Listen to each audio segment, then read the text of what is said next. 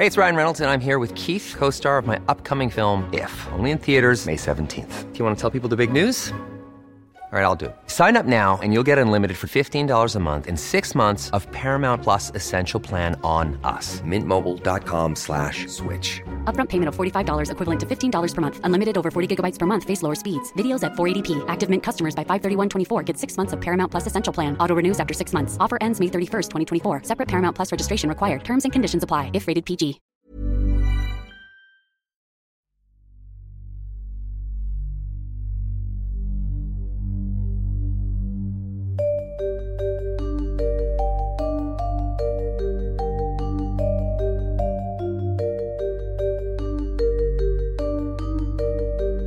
This is Intercepted.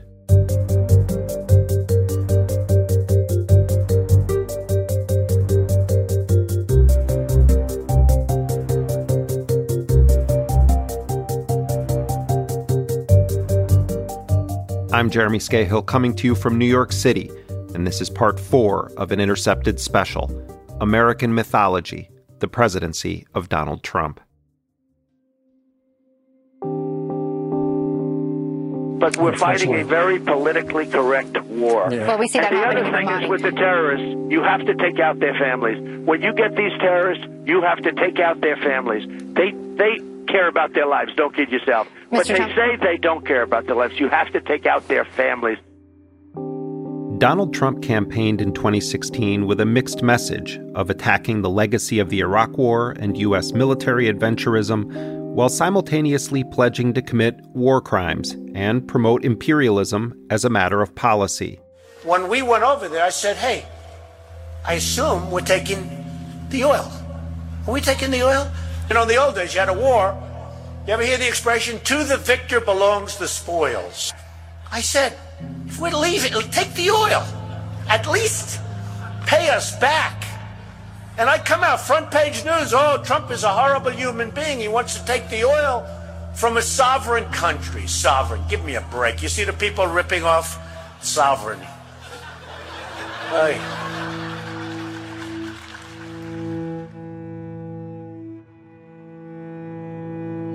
From the beginning of his campaign and throughout his presidency, Trump's rhetoric on war would weave between denouncing past U.S. military operations and vowing to end wars, with an occasional tweet threatening nuclear war or the wiping out of a country's cultural heritage sites.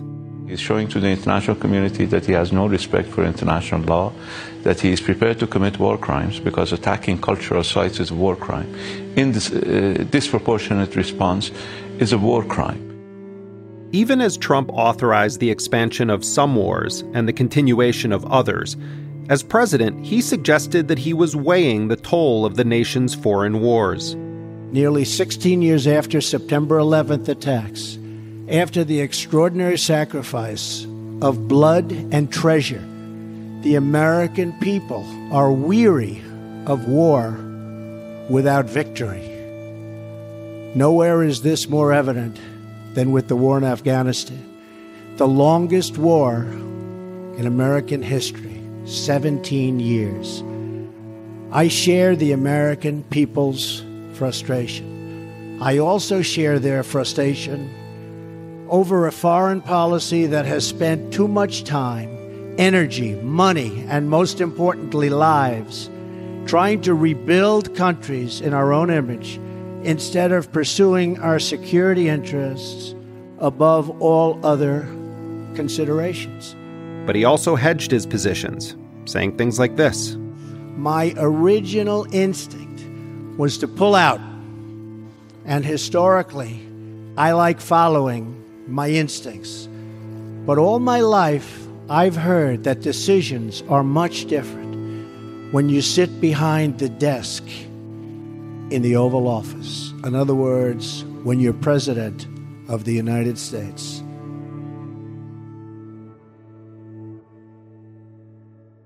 Trump often hammered his opponents who supported the Iraq War, or, in the case of Jeb Bush, whose brother started the war. The war in Iraq was a big, fat mistake, all right? Now, you can take it any way you want, and it took It took Jeb Bush, if you remember at the beginning of his announcement, when he announced for president, took him 5 days. He went back. It was a mistake. It wasn't a mistake. Took him 5 days before his people told him what to say. And he ultimately said it was a mistake. The war in Iraq, we spent $2 trillion, thousands of lives. We don't even have it. Iran is taking over Iraq with the second largest oil reserves in the world. Obviously, it was a mistake. So George Bush made a mistake. We can make mistakes, but that one was a beauty. We should have never been in Iraq. We have destabilized the Middle East. But so you still think he should be impeached? And less than a month into his presidency, Donald Trump stated a truth about the nature of the American empire, and he did it on Fox News in an interview with Bill O'Reilly before the Super Bowl. Will I get along with him? I have no idea. He's a killer, though. Putin's a killer. A lot of killers. We got a lot of killers. Why, you think our country's so innocent? While what Trump said is indisputably true, he had just taken the helm of that U.S. killing machine. We see these beautiful pictures at night from the decks of these two U.S. Navy vessels in the Eastern Mediterranean. I am tempted to quote the great Leonard Cohen, I'm guided by the beauty of our weapons. And they are beautiful pictures. Just 3 months into his presidency, Trump launched 59 cruise missiles at Syria in retaliation for an alleged chemical weapons attack that reportedly killed more than 70 civilians. Like Pavlov's dogs, the bipartisan war machine responded accordingly. I think Donald Trump became president of the United States. I think this was actually a big moment. So I would be doing everything I could on every front to increase our leverage. Because in the Middle East, if you're trying to do diplomacy without leverage, you're playing baseball without a bat. It's the beginning of a departure from the failed policies of the last 8 years. The only constitutional requirement that exists regarding war is for Congress to put the nation in a declared state of war.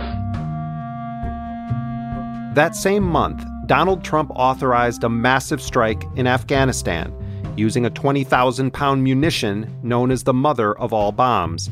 That strike was supposedly aimed at Islamic State fighters, but mostly it seemed like Trump wanted to show off some of his war toys. And what I do is I authorize my military. We have the greatest military in the world, and they've done a job as usual. So we have given them total authorization, and that's what they're doing. And frankly, that's why... A few months after that bombing, in August of 2017, Trump announced a new strategy for ending the war in Afghanistan: escalate the killing.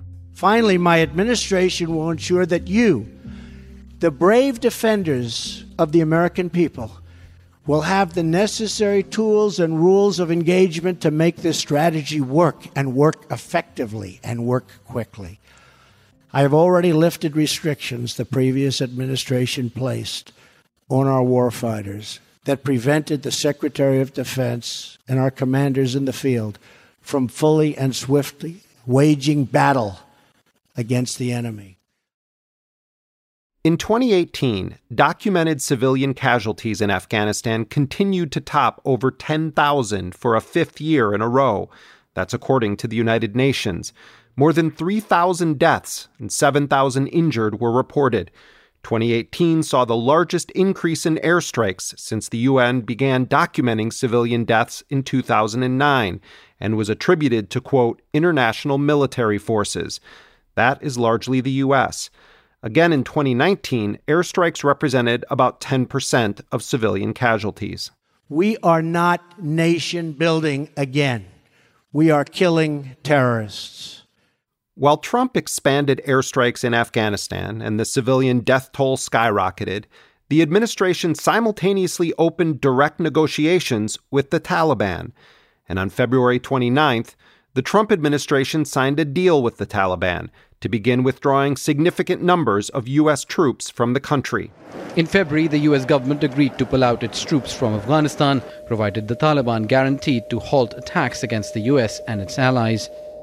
Earlier this month, as Trump returned to the White House after his hospitalization at Walter Reed following his coronavirus diagnosis, Trump tweeted that he would be bringing almost all U.S. troops from Afghanistan home by Christmas. The announcement seemed to take even his own military advisors by surprise, including the chair of the Joint Chiefs, General Mark Milley. He appeared on NPR soon after Trump's tweet was posted. I'm not going to engage in speculation. I'm going to engage in the rigorous analysis of the situation based on the conditions and the plans that I am aware of in my conversations with the president. In other wars started by his predecessors, Trump authorized a series of both covert and overt military operations that would endure throughout his presidential term. Among the first was the deadly military raid in Yemen, just 9 days into Trump's presidency. That resulted in the deaths of several dozen people, among them 10 children and a U.S. Navy SEAL. Trump portrayed it as a leftover operation from Obama's presidency. Well, this was a mission that was started before I got here. This was something that was, just they wanted to do.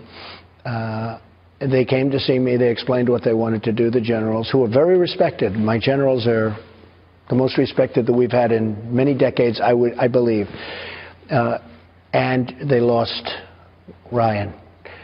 And I was at the airport when the casket came in, the body came in, and it was a very sad with the family, and it's a great family, incredible wife and children. As was often the case under President Obama, it's not possible to tally the number of drone strikes carried out by the CIA under Trump. But one drone war specialist told us that agency strikes have been significant. In terms of military operations, Trump expanded drone strikes in both Somalia and Afghanistan. A U.S. drone strike killed 5 people after it struck a car that was rushing a mother to the hospital after she experienced complications from a home birth. The strike killed the 25-year-old mother, Malana, 3 of her relatives, and the car's driver in southeastern Afghanistan. In Iraq and Syria, Trump authorized scorched earth bombing runs and troop surges in the name of defeating ISIS. When Trump entered office, there were already sizable numbers of U.S. Special Operations forces on the ground, battling ISIS in Mosul and other cities. War reporter Mike Giglio said that by the time Trump took the oath of office, half of Mosul was already under the control of Iraqi forces, backed by U.S. Special Operations teams. Trump really sort of followed the blueprint that the Obama administration set out for him. The signature change that I think people need to keep in mind with Trump is that he loosened rules and restrictions that had been intended to prevent civilian casualties. And for that reason and other reasons, including the fact that Western Mosul is a much denser terrain and that it always was going to be a more difficult fight because it had traditionally been more of a stronghold for ISIS and for al-Qaeda, in Western Mosul, it was a hellscape. They were pulling the bodies out of the rubble for months and months after victory had been declared, and the rebuilding efforts there have been much more halting. And so I think when we look at Trump's imprint on the war, to me, the most obvious one is just the level of destruction that came with it.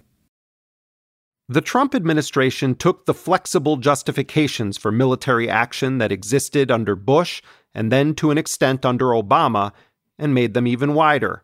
Among the most important was the notion that the mere possibility of threats to U.S. forces or even interests could now warrant military force or even assassination. Hina Shamsi of the ACLU spent 8 years fighting the Obama administration over its drone strikes and excessive secrecy. We've talked about this period of time, and it's no longer in the front pages the way that it used to be and really should be. The lethal strikes, the killing, is happening under Trump without even the kind of weak safeguards that Obama put in place at the end of his administration, with ever greater secrecy. In an interview with Intercepted in late 2017, Democratic Senator Chris Murphy said that he was concerned that the expansion of the executive branch justifications for lethal operations was now entering a new phase with Trump.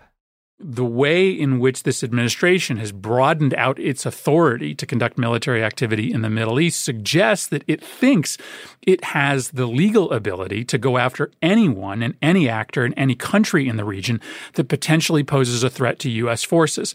Iran is on that list. And so the broad jurisdiction that the administration has granted itself regarding military activity could conceivably convince them to launch an attack against the Iranians without congressional approval. Now, I don't have any information that they are planning on doing that.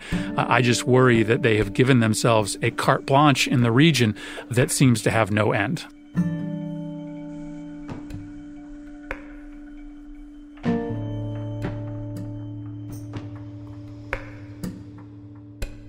Donald Trump has consistently spoken threateningly about Iran, but in the beginning, it was often used in a conspiratorial manner, including to state falsely that Obama had bribed Iran with $150 billion of U.S. taxpayer money. Iran's hostilities substantially increased after the foolish Iran nuclear deal was signed in 2013. And they were given $150 billion, not to mention $1.8 billion in cash. Like some of Trump's other unhinged theories, the saber-rattling with Iran was potentially incendiary. Pandering to the neoconservative bloodlust on Iran, Trump proudly pulled the United States out of the Iran nuclear deal, a pledge he obsessively discussed on the campaign trail. So you say to yourself, why didn't they make the right deal? This is one of the worst deals ever made by any country in history. The deal with Iran will lead to nuclear problems. All they have to do is sit back 10 years, and they don't have to do much, and they're going to end up getting nuclear. I met with Bibi Netanyahu the other day. Believe me, he is not a happy camper. But beyond the rhetoric, in terms of policy, Trump essentially picked up the mantle of the neocons from the immediate aftermath of 9/11, when George W. Bush accused Iran of being in a terrorist partnership with Iraq and North Korea. States like these and their terrorist allies constitute an axis of evil, arming to threaten the peace of the world. By seeking weapons of mass destruction, these regimes pose a grave and growing danger. It's important to remember that while there were voices within the Bush administration pushing aggressively for war with Iran, after 9/11, the U.S. largely maintained a bipartisan posture of deadly economic sanctions and occasional covert action. Today, after 2 years of negotiations, the United States, together with our international partners, has achieved something that decades of animosity has not: a comprehensive long-term deal with Iran that will prevent it from obtaining a nuclear weapon. The Obama-era nuclear deal represented the most significant steps toward normalizing relations with Iran since the 1979 Islamic Revolution, a fact that enraged neocons and other hawks who advocated regime change. Just days into Trump's presidency, his national security advisor, General Mike Flynn, who had been fired from a previous post by Obama, significantly escalated the threats toward Iran, accusing it of facilitating attacks against U.S.-backed forces in the Persian Gulf. The Obama administration failed to respond adequately to Tehran's malign actions, including weapons transfers, support for terrorism, and other violations of international norms. The Trump administration condemns such actions by Iran that undermine security, prosperity, and stability throughout and beyond the Middle East, and which places American lives at risk. President Trump has severely criticized the various agreements reached between Iran and the Obama administration, as well as the United Nations, as being weak and ineffective. Instead of being thankful to the United States in these agreements, Iran is now feeling emboldened. As of today, we are officially putting Iran on notice. Thank you. But Trump's preferred national security advisor would be forced to resign just a month into his tenure. That came after Flynn lied to the FBI and Vice President Pence about his contacts with Russian officials. A year later, in March of 2018, Trump named one of the most belligerent figures in U.S. politics to the post, John Bolton. You've called for regime change in Iraq, Libya, Iran, and Syria. In the first two countries, we've had regime change, and obviously it's been, I'd say, a disaster. I think we agree. No, I don't agree with that. And let me. You don't think it's been a disaster? No.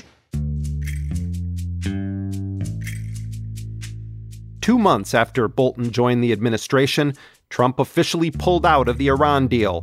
As Iranian author and analyst Houman Majid pointed out, it had an immediate impact on the civilian population of Iran.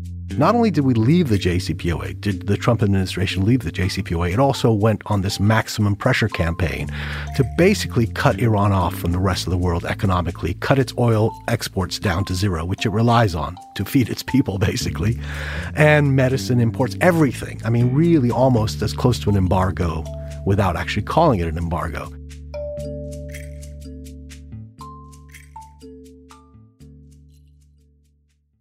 Once the nuclear deal was trashed and John Bolton entered the Trump administration as National Security Advisor in 2018, the aggressive push for Trump to go all in against Iran increased, as The Intercept's Murtaza Hussain described. I really see the present behavior by the U.S. as a form of unfinished business from the 2003 Bush era. Now you have people like Bolton back in power. You have people like Erik Prince in the orbit of the Trump administration. Many of the same voices who were very much wanted to see confrontation happening over a decade ago are now back near the helm of power. And all the same ideas and all the same ideologies and all the same desires for U.S. policy in the Middle East, they're back. And they have Trump. And I'm not saying that Trump himself is somebody who campaigned on a war with Iran, but in many ways he's a cipher for these extremist elements in the United States. And with him, they see an open door to achieving the dreams that were unfulfilled many years ago. And the Obama era was sort of a obstruction to that, and things like the Iran nuclear deal need to be pulled apart in order to achieve their goals.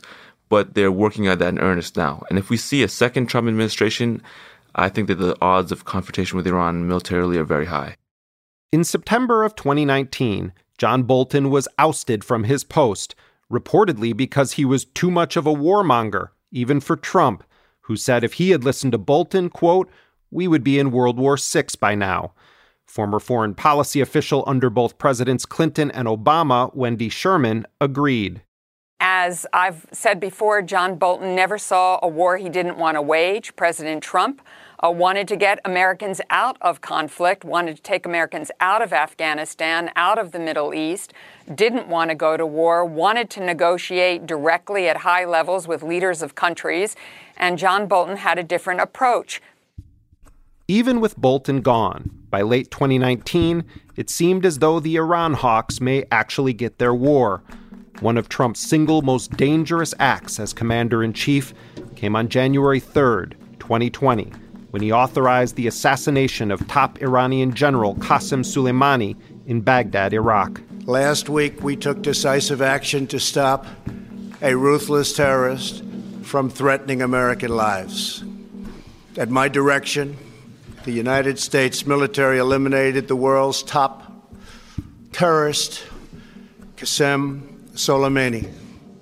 The strike against Soleimani had reportedly been authorized months earlier, when John Bolton was still Trump's national security advisor, and Bolton cheered on the strike from the sidelines, calling it, quote, the first step toward regime change in Iran.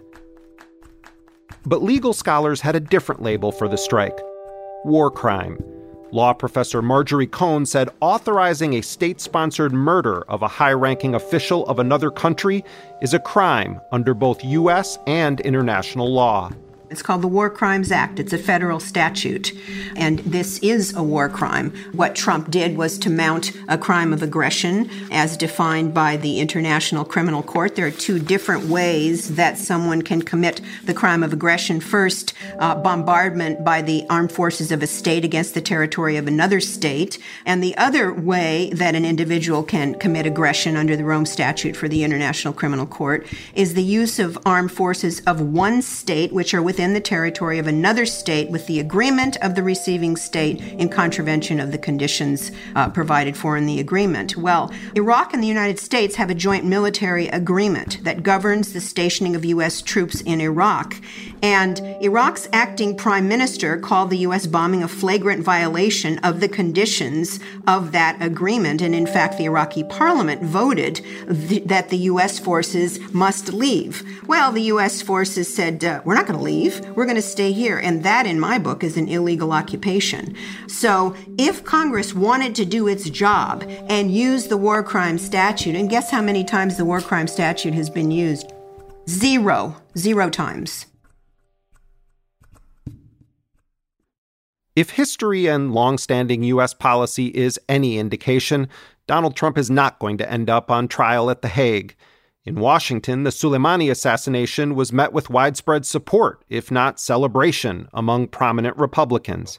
The President Trump's decision to remove Qasem Soleimani from the battlefield saved American lives. There's no doubt about that. We killed the most powerful man in Iran, short of the Ayatollah. The Democratic reaction was a mixed bag. For his part, Senator Bernie Sanders immediately labeled the strike an assassination. President Trump ordered the assassination of a top Iranian general, Qasem Soleimani, in Iraq, along with... Other Democrats took a position that they didn't like the strike, but that they were glad that Soleimani was gone. We're not going to lament his death. But the question is that has to be answered by the administration next week when Congress comes back into session is what brought us to this moment. We have had other moments in which we could have taken Soleimani out. We did not. The open assassination of a foreign military official on the territory of a third country was, without question, a major escalation in the expansion of presidential authority. While many pundits and politicians rightly condemned the action, they overwhelmingly did so without acknowledging the precedent.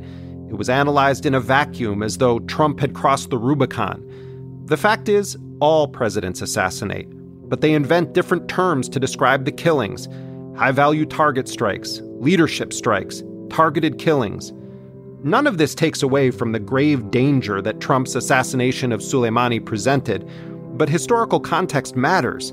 And so much of the analysis of Trump's most dangerous policies and actions has been portrayed as being uniquely Trumpian. And while some of them may be, failing to recognize the frightening and deadly powers built into the presidency by both Democrats and Republicans is not only dishonest, it once again leaves the door open for even greater abuses by future U.S. presidents.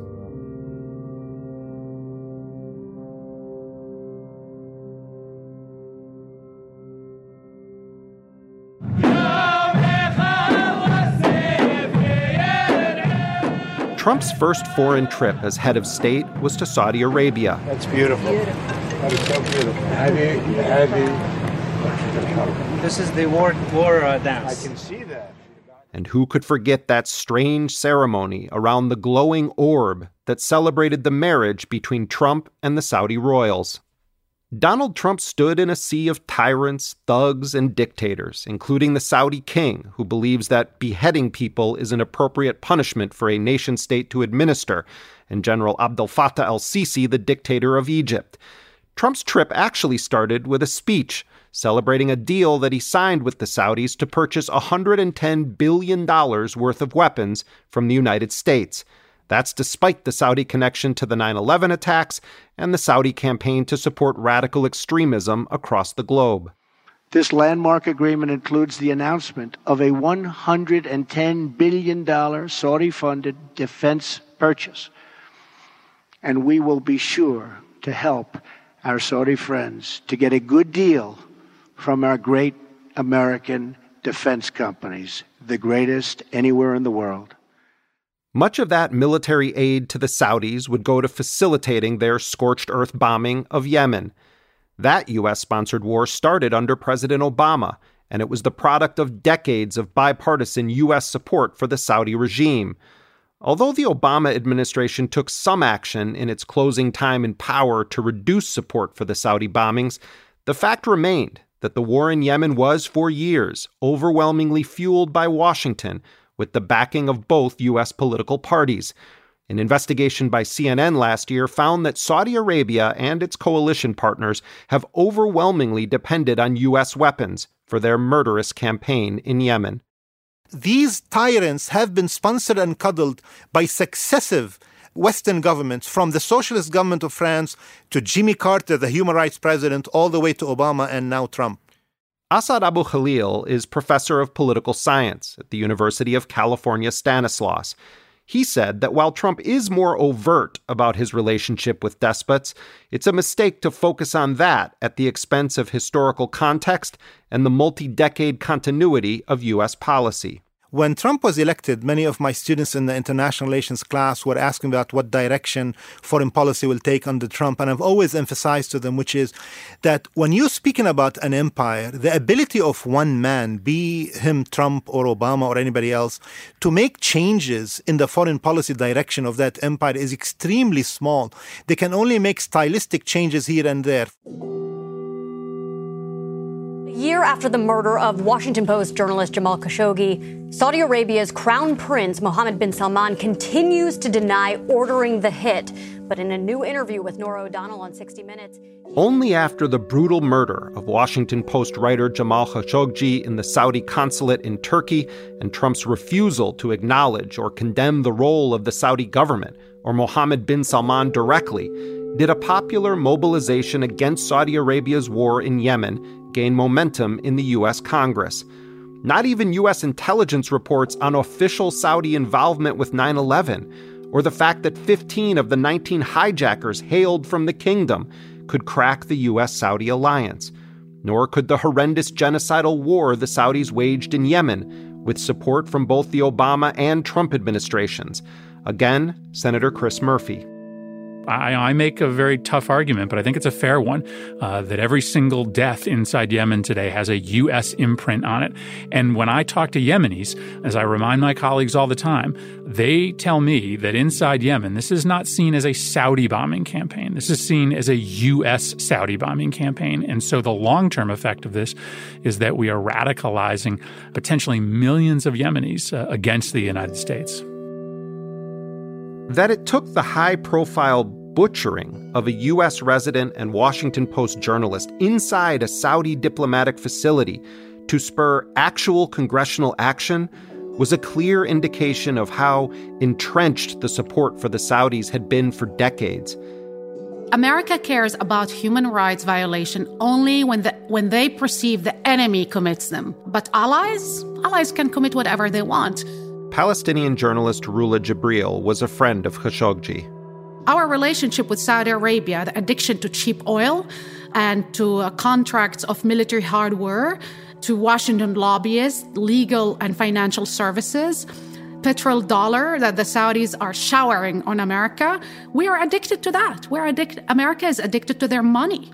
And they bought consensus, they bought impunity, total impunity to go and murder and chop whoever they want. They're behaving exactly like ISIS. How is different what ISIS is doing in Raqqa and what this Mohammed bin Salman has orchestrated in the consulate in Istanbul? It's not different. It's the same thing. The effort to cut the Saudis off was spearheaded in the House by Representative Ro Khanna of California. He's a Democrat who had long advocated ending U.S. military sales and support for the Saudi regime. Prior to Khashoggi's murder, powerful Democrats like Pelosi's top deputy Steny Hoyer were joining Republicans in trying to stop Khanna and his allies. After the murder, it became an untenable position for most Democrats and a surprising number of Republicans. Here's Representative Khanna.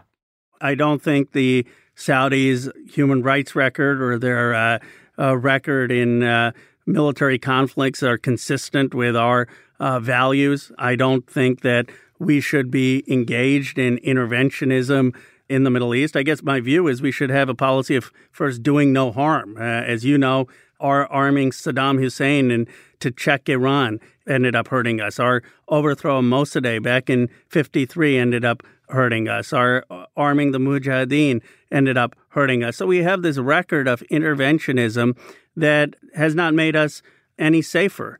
And I view our pragmatic or expedient alliance with Saudi Arabia in the same way. In the end, legislation to cut off some military sales to Saudi Arabia passed the Senate in March of 2019. Donald Trump rejected it. President Donald Trump has vetoed 3 congressional resolutions to block the administration's controversial weapons sales to Saudi Arabia and the United Arab Emirates. In messages to the Senate on Wednesday, President Trump said he vetoed the bipartisan bills because they would weaken America's global competitiveness and damage the important relationships we share with our allies and partners. He also said that despite... Trump has remained a defiant, close ally of Mohammed bin Salman, as has his son-in-law, Jared Kushner. We have breaking news in the killing of Jamal Khashoggi, the journalist murdered in the Saudi consulate in Istanbul back in October. Well, according to the New York Times, White House advisor and son-in-law of the president, Jared Kushner, offered advice to Mohammed bin Salman about how the Saudi prince could weather the storm after international condemnation of the Khashoggi death. Now, this week, the CIA director... Of all of the characters to serve in Trump's administration, perhaps Jared Kushner was the one most unqualified and ill-equipped for the jobs he was given. It's definitely stiff competition. But Trump put Kushner, a real estate developer born into wealth, in charge of the entire peace process between Israel and Palestine. I love deals, and I used to hear the toughest of all deals is peace with Israel and the Palestinians. They say that's the toughest of all deals, but if Jared Kushner can't do it, it can't be done. Thank you, Jared.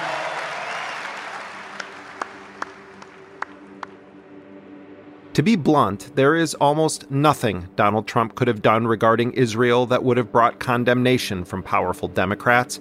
Many of them celebrated Trump moving the U.S. Embassy to Jerusalem because it was a long-term bipartisan project. As soon as I take office, I will begin the process of moving the United States ambassador to the city of Israel, as chosen as its capital. I continue to say that Jerusalem will be the capital of Israel, and I have said that before, and I will say it again. Last month, I also took an action endorsed unanimously by the U.S. Senate just months before. I recognized Jerusalem as the capital of Israel. As Israel continued to expand settlements and massacre Palestinians with impunity throughout Trump's presidency, both Republicans and Democrats continued to blame the Palestinians for their own deaths at the hands of the U.S.-backed Israeli military. Soldiers opened fire, killing more than 50 Palestinians, including 8 children. About 2,500 Palestinians were wounded, according to their health authority, half reportedly by live fire. It was the highest one-day death toll since protests began 6 weeks ago, and indeed, since the 2014 Gaza war. While the Trump White House did announce what it called a major peace deal between Israel and some Gulf monarchies in 2020, it did not involve the Palestinians. Instead, what Trump called the deal was essentially a business conference with crooked Gulf monarchies who share the U.S. and Israeli hate for Iran. I think what you're seeing is a new Middle East that's being formed, and President Trump, again, he laid out his vision for it on his first foreign trip in Riyadh. We've executed that vision ever since, and I think that you have leaders that are tired of the way things have been done.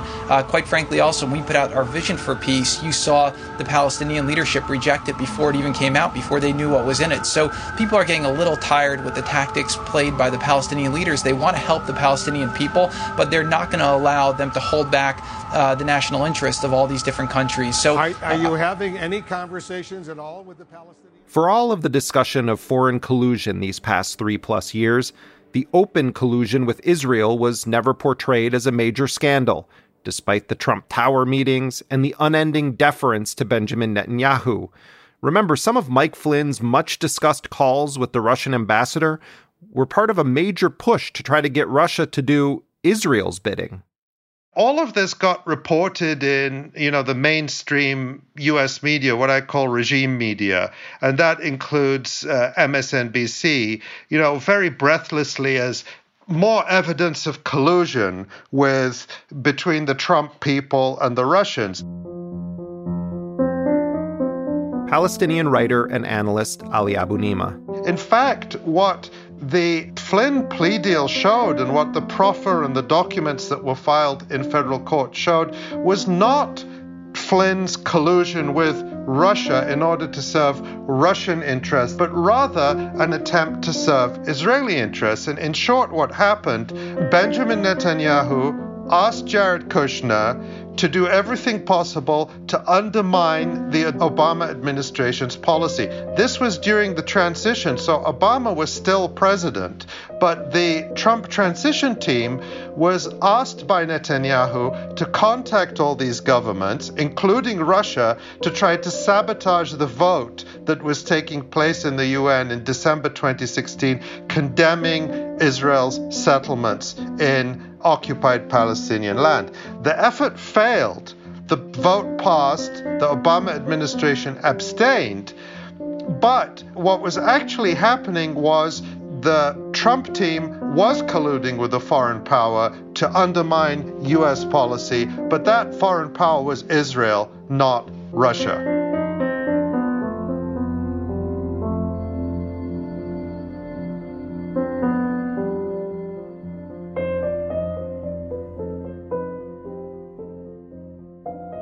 For her part, Nancy Pelosi has always made clear that commitment to Israel goes beyond partisanship, even under Donald Trump, as she did in 2019 at a conference organized by the pro-Israel lobby group AIPAC. Israel and America are connected now and forever.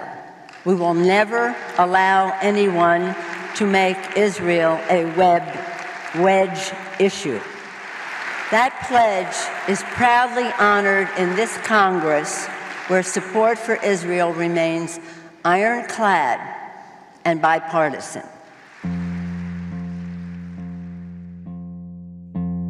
Yes, I agree, the rhetoric was unbelievably harsh at the beginning. But we have a very good relationship. We were going to war with North Korea. That was what was going to happen. And then we fell in love. Okay? No, really. He wrote me beautiful letters. And they're great letters. We fell in love.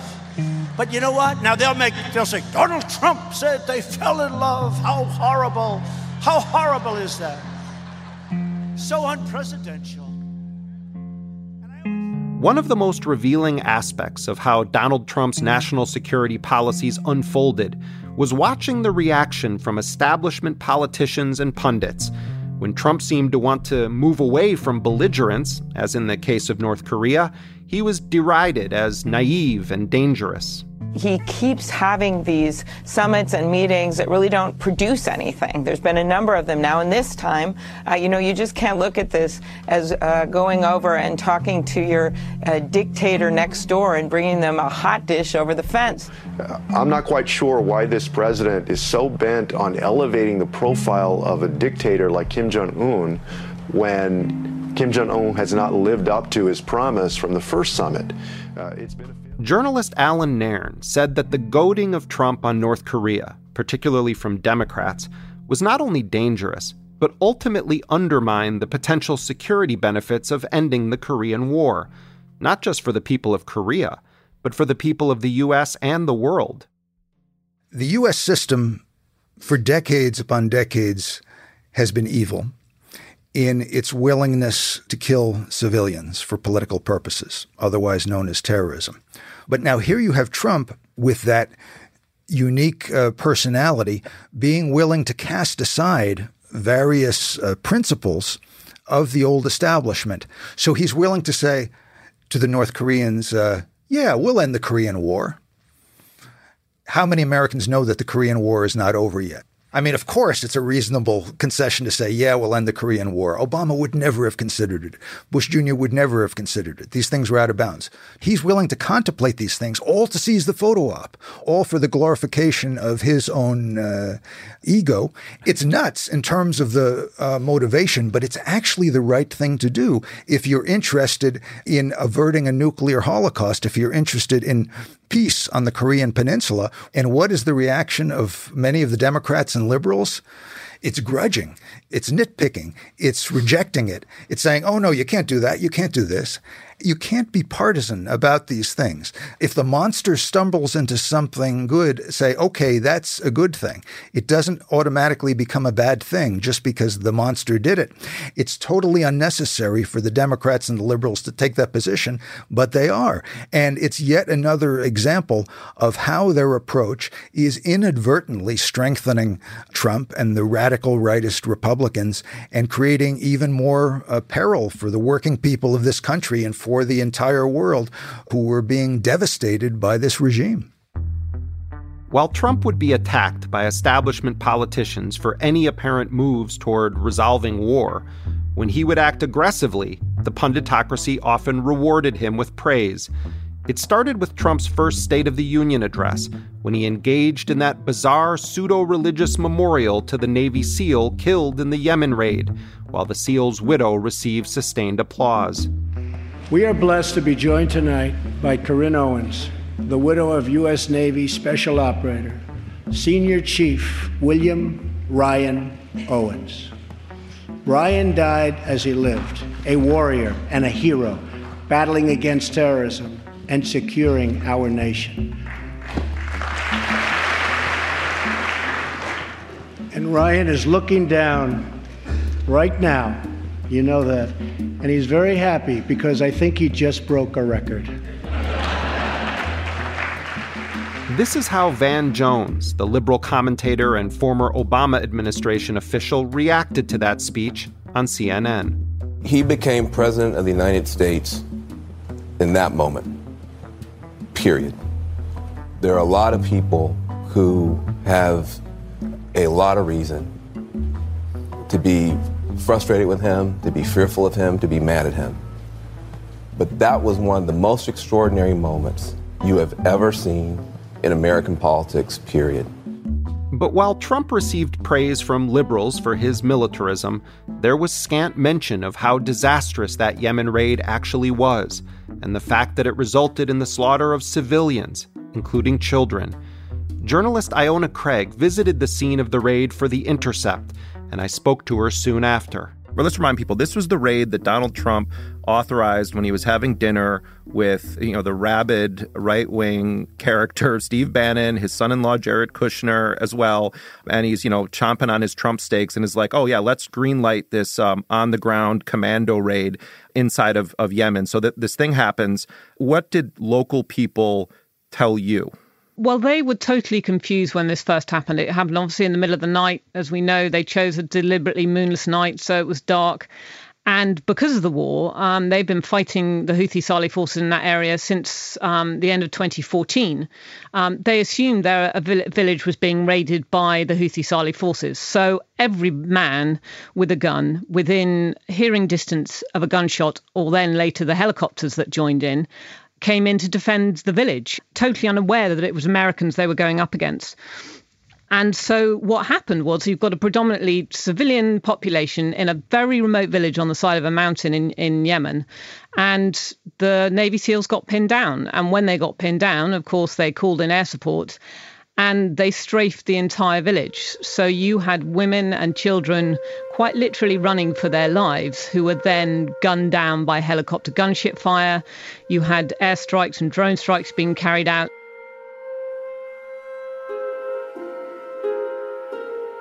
This January, after Donald Trump threatened to bomb Iranian cultural heritage sites if Iran retaliated to the assassination of General Soleimani, former Democratic presidential candidate and retired U.S. General Wesley Clark praised Trump in an interview on CNN. President Trump just tweeted warning Iran that the United States has identified 52 Iranian sites and, quote, will be hit very fast and very hard if Iran retaliates. What's your reaction to that? Well, it's probably a good statement by the president. I mean, I think the administration understands that there's a serious risk of consequences here. Comments like these from prominent Democratic foreign policy elites put a fine point on a hard truth. Despite the claims of Trump's exceptional nature, Throughout his time in office, he would carry out the very types of military policies his predecessors championed. I, Barack Hussein Obama, do solemnly swear. I, Barack Hussein Obama, do solemnly swear. When Barack Obama took office in 2009, he did so after a campaign in which he promised hope and change. He pledged to reverse course on the Bush-Cheney borderless wars, close Guantanamo, and end excessive secrecy. We all know what Iraq has cost us abroad. But these last few years, we've seen an unacceptable abuse of power at home. We face real threats. Any president needs the latitude to confront them swiftly and surely. But we've paid a heavy price for having a president whose priority is expanding his own power. The Constitution is treated like a nuisance. Matters of war and peace are used as political tools to bludgeon the other side. We get subjected to endless spin to keep our troops at war, but we don't get to see the flag-draped coffins of our heroes coming home. We get secret task forces, secret budgeting, slanted intelligence, and the shameful smearing of people who speak out against the president's policies. But upon taking office, Obama developed strategies to undermine meaningful oversight.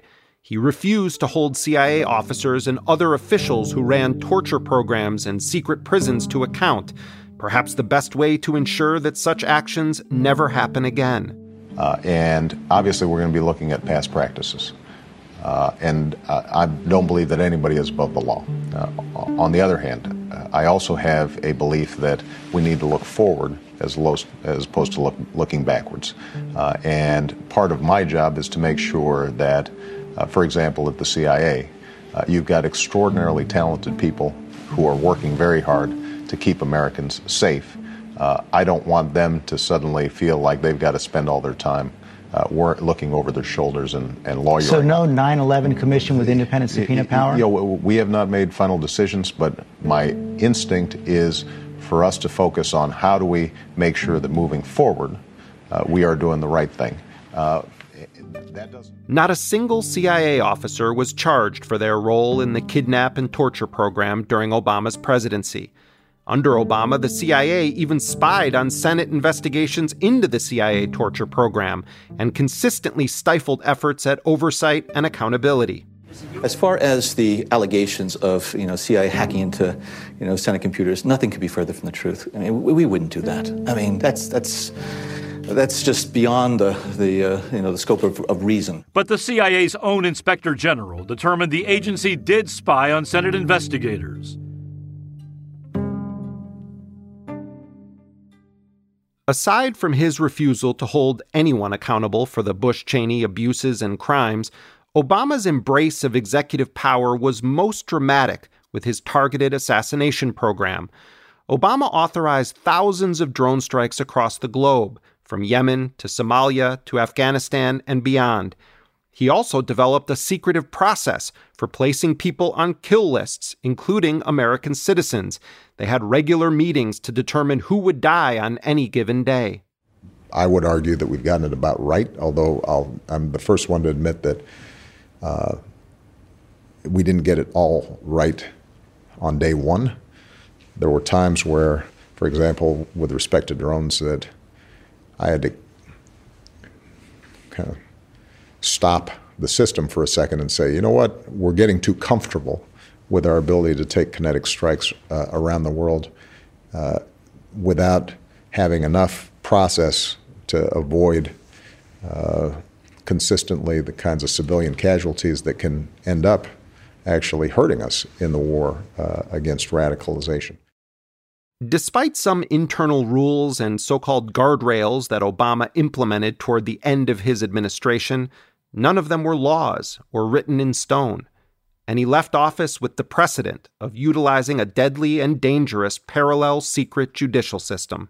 I had a chance to talk to President-elect Trump last night, about 3:30 in the morning, I think it was, to congratulate him on winning the election. And I had a chance to invite him to come to the White House tomorrow to talk about making sure that there is a successful transition between our presidencies.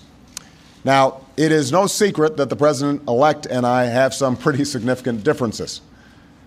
But remember, 8 years ago, President Bush and I had some pretty significant differences. But President Bush's team could not have been more professional or more gracious in making sure we had a smooth transition so that we could hit the ground running.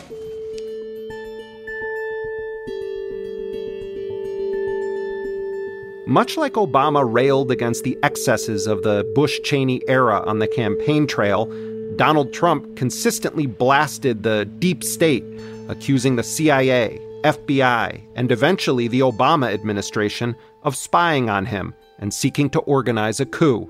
We begin tonight with that breaking news. President Trump's striking allegations against former President Barack Obama. President Trump in a Twitter tirade accusing the former president of spying on him at Trump Tower by wiretapping phones, but offering no evidence or even what prompted those allegations. A spokesman for Trump regularly lambasted the intelligence community over leaks regarding the investigation into allegations of Russian aid to his campaign in the 2016 election. He even gave a speech just days before he was sworn in as president in which he compared the CIA to Nazis.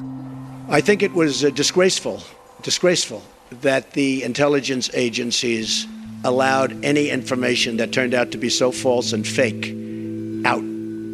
I think it's a disgrace. And I say that. And that's something that Nazi Germany would have done and did do. I think it's a disgrace. But once in office, Trump would give the CIA wide latitude, and he placed Gina Haspel, a longtime officer who was a key player in building and operating the post-9/11 torture program, in charge of the agency. Our enemies will take note. Gina is tough. She is strong. And when it comes to defending America, Gina will never, ever back down. I know her. Spent a lot of time with Gina.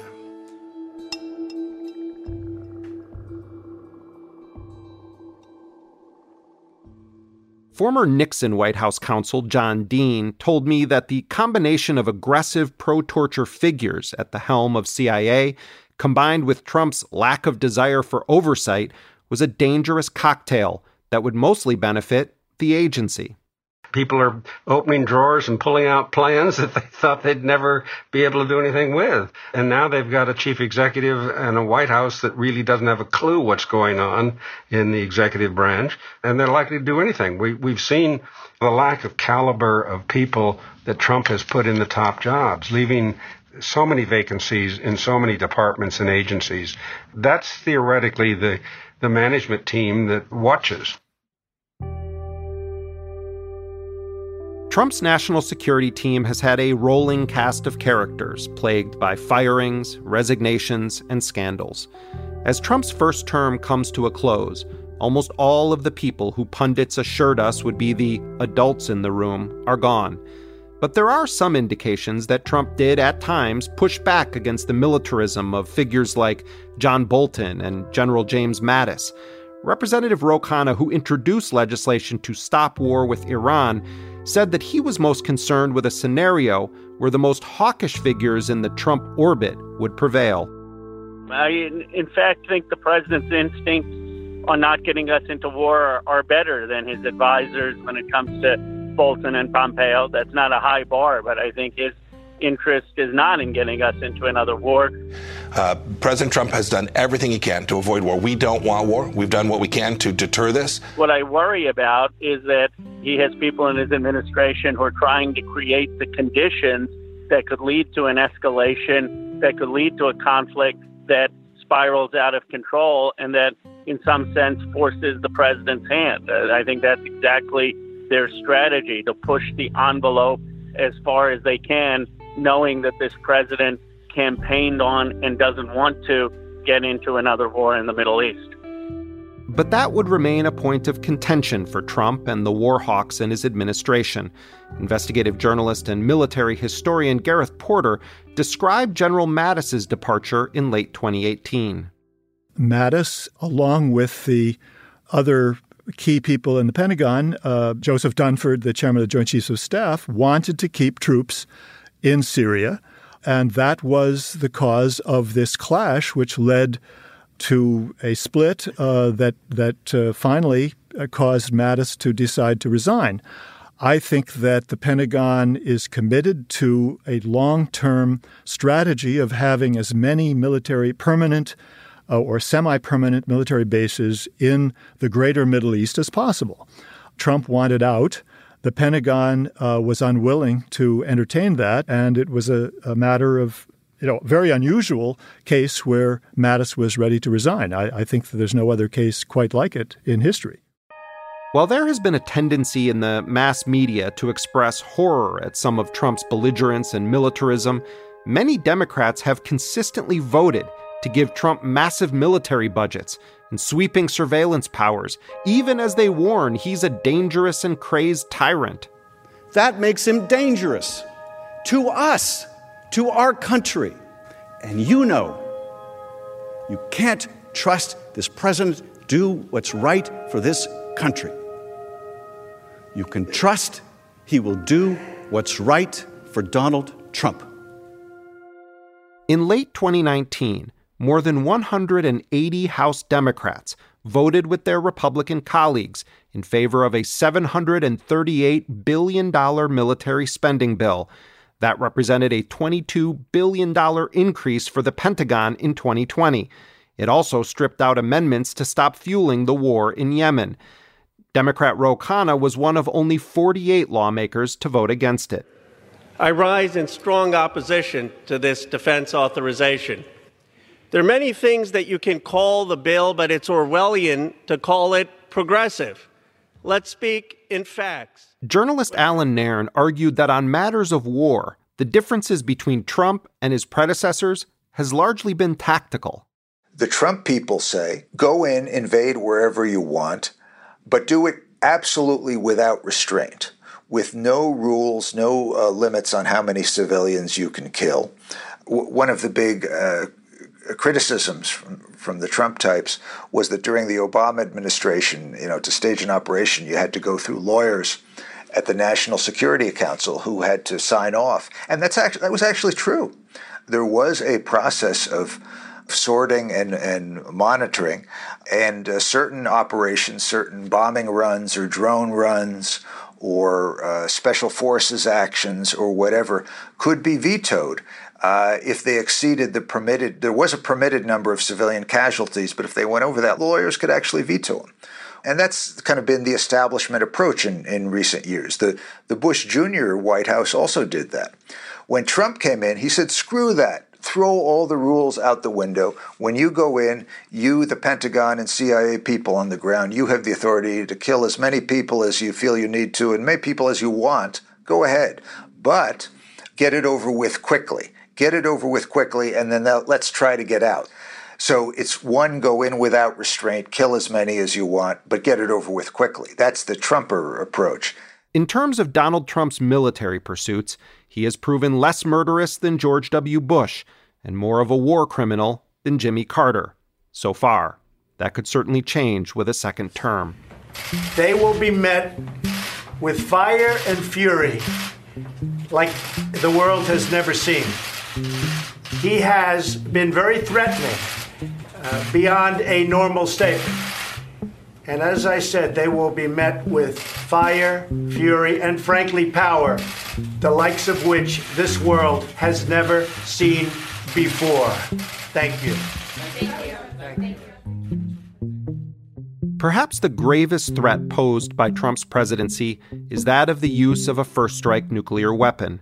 It has never been beyond the pale to imagine an apocalyptic scenario that begins with a tweet from a foreign leader Trump hates. Right now, Trump is making threats of nuclear weapons, which is not a first with him.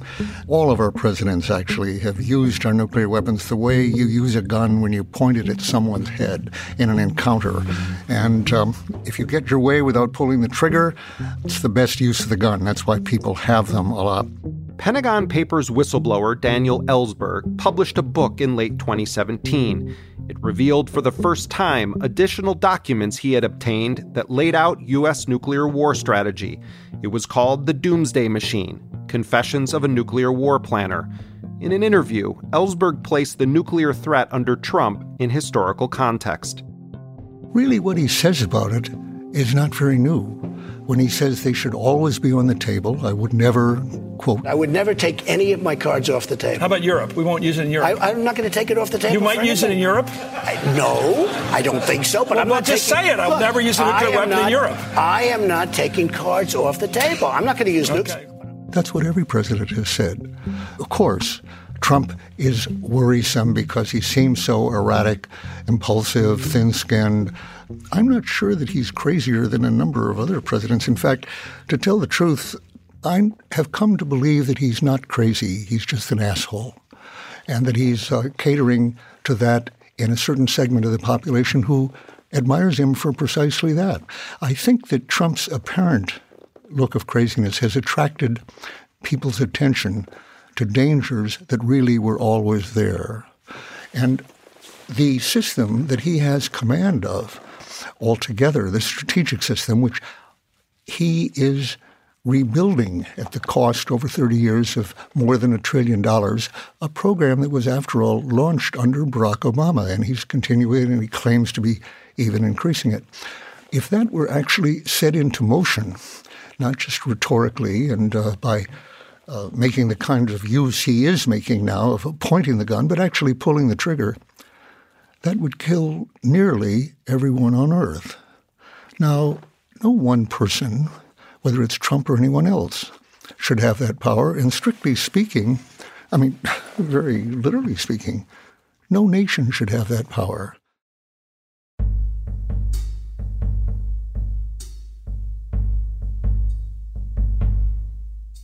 Donald Trump has been a militaristic president who has presided over the killing of civilians and has proudly celebrated, at times exonerated, war criminals.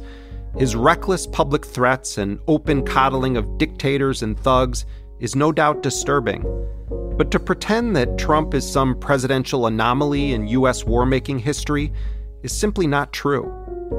The U.S. is the only nation on Earth to use a nuclear weapon, and it did it twice. It has waged wars that have killed millions of civilians across the world, backed genocidal death squads, and armed and funded ruthless human rights abusers and murderers. It has engaged in coups and regime change the world over. It has assassinated its own citizens, run secret prisons, and tortured detainees. These haven't been Democratic or Republican policies. They've been the American way for a long time. And that's also been true under Donald Trump.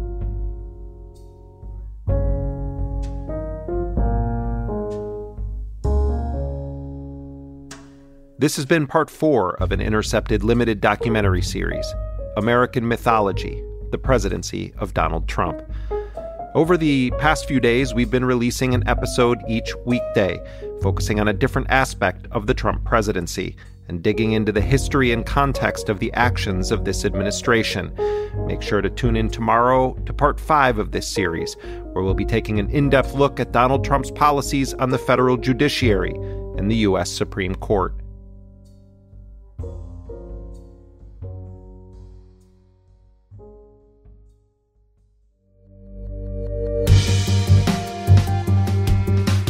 American Mythology, the Presidency of Donald Trump is an Intercepted limited documentary series. You can follow us on Twitter at Intercepted and on Instagram at Intercepted Podcast. Intercepted is a production of First Look Media and The Intercept. Our lead producer is Jack D'Isidoro. Our producer is Laura Flynn. Elise Swain is our associate producer and graphic designer. Betsy Reed is editor-in-chief of The Intercept. Rick Kwan mixed the show. Transcription for this program is done by Lucy Croning. Our music, as always, was composed by DJ Spooky. Make sure to tell your friends and your foes about this series and tune in for episode 5 tomorrow. Until then, I'm Jeremy Scahill.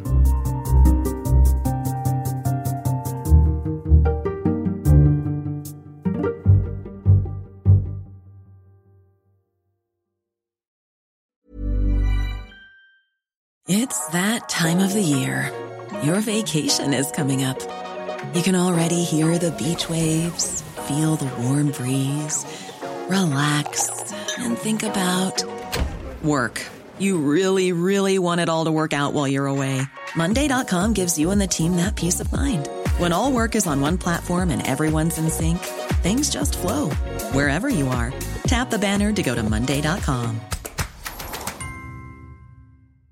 Planning for your next trip? Elevate your travel style with Quince. Quince has all the jet-setting essentials you'll want for your next getaway, like European linen, premium luggage options, buttery soft Italian leather bags, and so much more. And it's all priced at 50 to 80% less than similar brands. Plus, Quince only works with factories that use safe and ethical manufacturing practices. Pack your bags with high-quality essentials you'll be wearing for vacations to come with Quince. Go to quince.com/trip for free shipping and 365-day returns. Planning for your next trip? Elevate your travel style with Quince. Quince has all the jet-setting essentials you'll want for your next getaway, like European linen, premium luggage options, buttery soft Italian leather bags, and so much more. And it's all priced at 50 to 80% less than similar brands. Plus, Quince only works with factories that use safe and ethical manufacturing practices. Pack your bags with high-quality essentials you'll be wearing for vacations to come with Quince. Go to quince.com/trip for free shipping and 365-day returns. Hold up. What was that? Boring. No flavor. That was as bad as those leftovers you ate all week. Keke Palmer here, and it's time to say hello to something fresh and guilt-free. Hello Fresh. Jazz up dinner with pecan-crusted chicken or garlic butter shrimp scampi. Now that's music to my mouth. Hello Fresh. Let's get this dinner party started. Discover all the delicious possibilities at hellofresh.com. When you make decisions for your company, you look for the no-brainers. And if you have a lot of mailing to do, Stamps.com is the ultimate no-brainer. It streamlines your processes to make your business more efficient, which makes you less busy. Mail checks, invoices, legal documents, and everything you need to keep your business running with Stamps.com. Seamlessly connect with every major marketplace and shopping cart.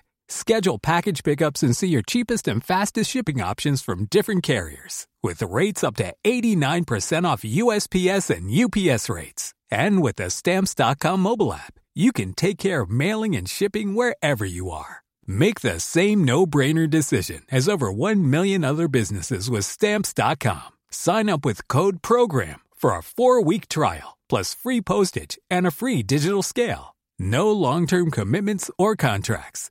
That's Stamps.com. Code PROGRAM.